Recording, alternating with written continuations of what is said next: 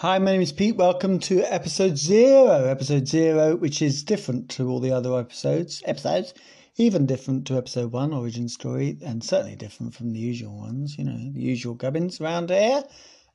This is a glossary. It's an audio and a text-based glossary, because if you go into the episode description, you will find links to all of the people I speak about. So if you're new to this, it's kind of like this episode is for you. But if you're not new to the area of, the phenomena and researching the phenomena, it serves as a kind of link list, if you can imagine. But if you're listening in Apple, as you probably know, Apple don't kind of liven up their links. So you'll have to jump onto Spotify or Google or one of the others, Stitcher, all those dudes, for the links. Now, also, this is not in any way exhaustive. I will add to it, and I'm going to add to it right now, based on episode 8 that's just gone up the other day, which is on remote viewing. So I'm going to talk about a couple of the old people that I talk about in the remote viewing episode 8. Now, during that episode, I butcher the name Joseph McMoneagle. Oh, done it again.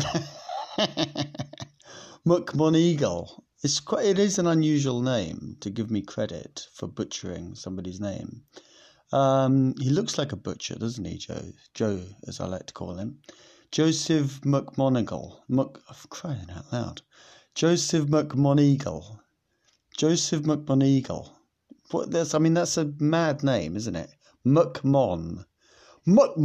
That sounds Scottish, that bit. And then the word eagle, which sounds, like a kind of soaring golden eagle. Are they golden, the American ones? What's that thing about eagles in America? Anyway, Joseph McMoneagle. In episode 8, I talk about him quite extensively, actually. And anyway, he's a remote viewer. Ingo Star. I was going to call him Ingo Star. This is good, isn't it? Ingo Star. Ingo Swan. Now, Ingo Swan, apparently, according to the information I've got in front of me here, he's the guy that coined the phrase with his mates at the American Society for Psychical Research in New York. He coined the phrase, or those guys coined the phrase, remote viewing. That's good, isn't it? So Ingo Swan, and Ingo is one of the reasons why I'm considering a part 2, whether it's episode 9 or episode 10, who knows? So maybe I won't do it, but there's quite a lot in the remote viewing, the field of remote viewing, and I just feel like I've just kind of stumbled in and, kind of mucking about in the first little bit of the corner of the massive field. So anyway, Ingo Swan, he, kind of devised a protocol that, if you like, kind of professionalized remote viewing and certainly kind of made it rigorously scientific. The kind of protocol was it did to and has been adopted kind of like worldwide. And then we've got the two guys that set it up, Hal Puthoff and Russell Targ. So there we go. Yeah, very interesting. Now, they're the 4 main people I talk about in episode 8. So there's my lovely little update. And now back to the original lineup. And I think, don't I talk about Puthoff now? Maybe I talk about Puthoff, but in another context. But you can't stop talking about Puthoff. You can't put off talking about Puthoff. So let's get going now. First of all, Lou Elizondo. Well, what to say about Lou Elizondo? He's the person that was running ATIP, the Advanced Aero... what's it called? Advanced Aerospace, is it? Gee, this is a good start, isn't it? I always forget if it's aerospace. I think it must be aerospace, mustn't it? Yeah, Advanced Aerospace Threat Identification Program. That is the government program, kind of secret, essentially, government program that Lou Elizondo was running from 2010 to 2017. He joined it in 2008 and got the big job of running the place 2 years later. And he was frustrated because his reports and his work wasn't being fed up, given to, that's the word, fed up, given to the defense secretary at the time, this guy called James Mattis, is it? Something like that. Lou Alexander is like praises a whole heap of praise on this dude, Mattis. I think his name is Mattis. Anyway, he was very frustrated that the Defence Secretary wasn't getting a whiff of this because of the stigma involved. The people, like, kind of taking care of the Defence Secretary's diary and the people around him thought that it would look bad if he even got a report based on the UAPs. UAP, by the way, if you're new to this, stands for Unidentified Aerial Phenomena. It is an acronym which is overtaking UFO, but kind of partly, if not fully, to get over that stigma that UFO has attracted itself to over the years. Over the years. Yeah, let's stick with that. So Lou Elizondo resigned in 2017, joined this organization called To the Stars Academy, gave a beautiful story to the New York Times, and Chris Mellon was involved in that as well. I'll tell you about Chris Mellon in a second. And ever since then, Lou Elizondo has been the kind of like the number one person, the go-to guy for finding out what is going on with the old, like what happened in ATIP. And certainly he's been kind of trying to push out information and for this whole kind of area to be transparent. He's a really interesting guy. There's lots and lots of information about him and loads of interviews. And his official website is linked. So next, Christopher Mellon. He's the former Deputy Assistant Secretary of Defense for Intelligence. And I know that because I've just read that from the episode notes. And that's the only job description that I had to have because it's incredibly difficult to remember that. Basically, what it means is that he was very high up in, kind of overseeing defense in the United States. And he kind of knew a lot in terms of the UAP research and other areas of the phenomena as well, no doubt, kind of in the US government and in various corporations probably connected to, the US government. So the thinking is, just on that, the thinking is that anything kind of tasty is with private corporations. So it's been mentioned that, for instance, Lockheed Martin will have, some kind of quite secretive department in which they're looking at technology which is, very advanced. And there's certainly suspicion that craft have been kind of captured. Ross Coulthart, the Australian journalist, was saying that people are telling him that craft was essentially left for people to pick up, for humans to pick up, which is interesting, isn't it? Yeah. So anyway, Lockheed Martin and other private companies, the kind of rumor is that they have got the kind of tasty thing, which means that they're not, they can't be kind of subject to freedom of information requests.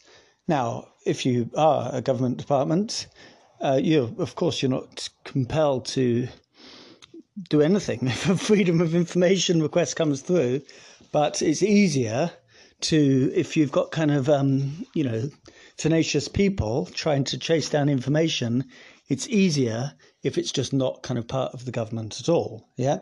I mean, all of this is a grey area because, of course, you are going to have government links. You're even going to maybe have consultants who aren't really, strictly speaking, working for the government, but their job is, kind of in a government department and all the rest of it. But you can kind of get away with saying that they're not working for the government when, for all intents and purposes, they are. So is that clear who Chris Mellon is? No. He used to have this job, and then he stopped doing that job that I said about 10 minutes ago. And now he's on the kind of UAP transparency train. If you want to know more about him, look him up on your website or on his website. Next, we got Jacques Vallée. What to say about Jacques Vallée? Well, Jacques Vallée is basically been looking in this, the kind of UAP area and also other areas of the phenomena.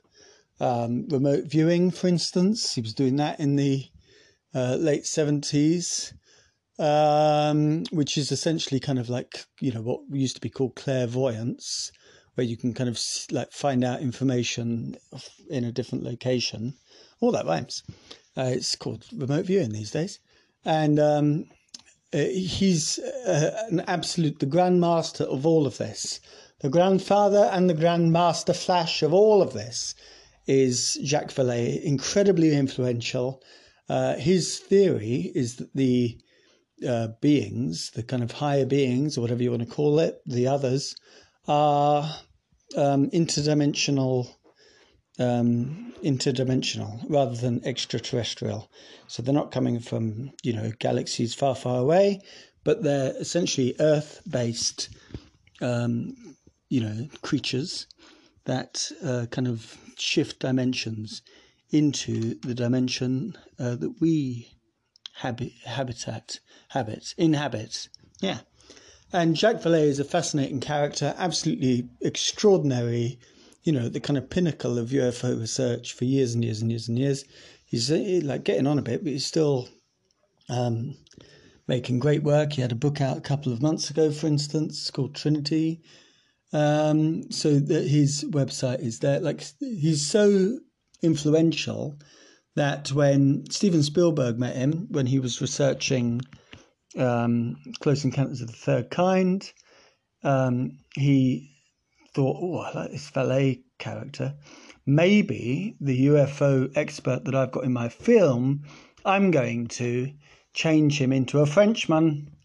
And I'm going to get my old mate, Francois Truffaut, to come over, put down the bloody megaphone, you Francois Truffaut, you big actor, you big director, and be a big actor. Yeah.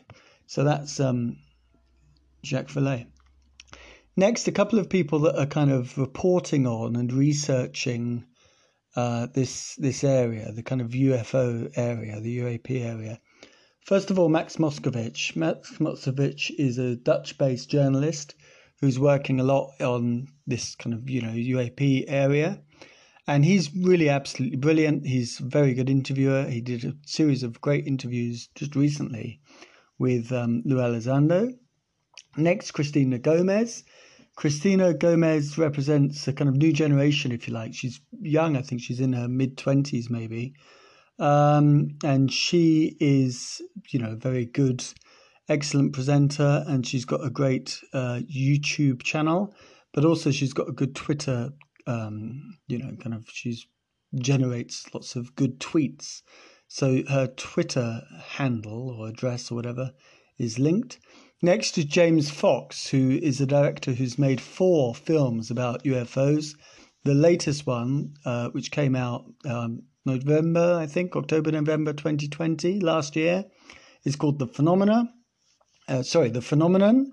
If there is a place to begin, if you're new to this and you quite kind of think, all right, maybe there's something in this, maybe this Joker isn't totally off his nut, then watch The Phenomenon. I can't express that highly enough. I've linked to the film where you can rent it. It's easy to, kind of sort that out. It only costs £3 or something to rent it, and you can buy it for not much more. And it is absolutely brilliant. If there's one kind of, starting place for new people to this subject, I can't express highly enough that The Phenomena is a must-see. Next is George Knapp, who's been looking at this since the late 80s, 89, I think.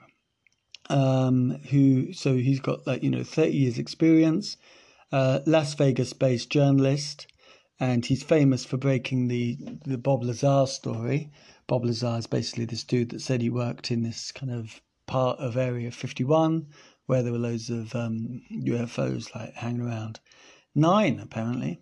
Next is Jeremy Corbell, who works very closely to George Knapp, and in the last kind of year or so, Jeremy Corbell has released a series of videos or kind of footage shot by Navy personnel and not kind of released officially by the Pentagon, but sent to Corbell for Corbell to release. All of these guys, by the way, their links are in the episode description. Next is Unidentified Celebrity Review, which is a really, really entertaining show. They do a couple of shows a week.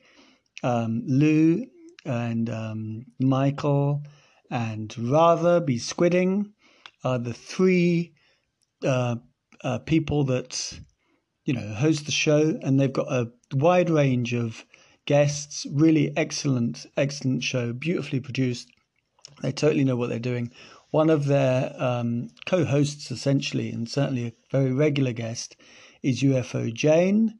UFO Jane is, an excellent researcher in this area. Speaking of which, Richard Dolan has been researching this and writing about UFOs for, years, like decades.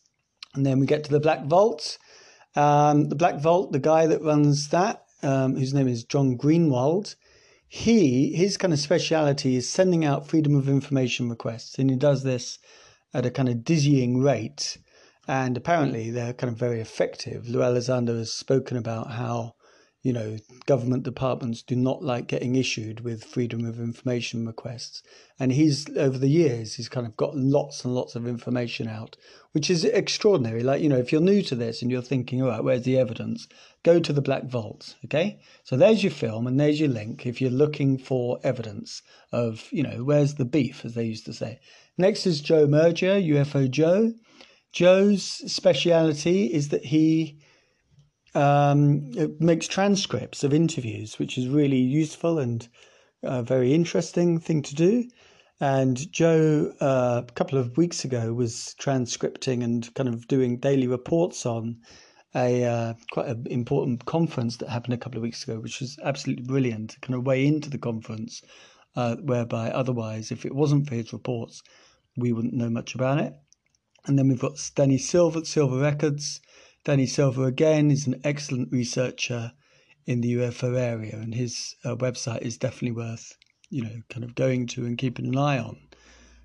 So now, an area which has interested me for a good while, and I know quite a lot about this, is near-death experiences. I started to research this after the death of my father in 2015. So, IANS is the International Association for Near-Death Studies. There's lots and lots of evidence on IANS. The Department of Perceptual Studies at the University of Virginia, or DOPS as it's known, they have been working since, what's his name? Ian Stevenson set it up in, I think it was the 67 off the top of my head, 1967. So it's been going a long way. They don't just deal with near-death experiences, but that's one of their kind of things that they really do look at a lot. They also look at reincarnation. They look at a whole bunch of different things. Next is Dr. Eben Alexander, who was a doctor who had a extraordinary near-death experience. It's quite a famous case, and he's quite a kind of good way into this world, if you like. Really amazing. He was basically in a coma for a week, and he had this incredible near-death experience.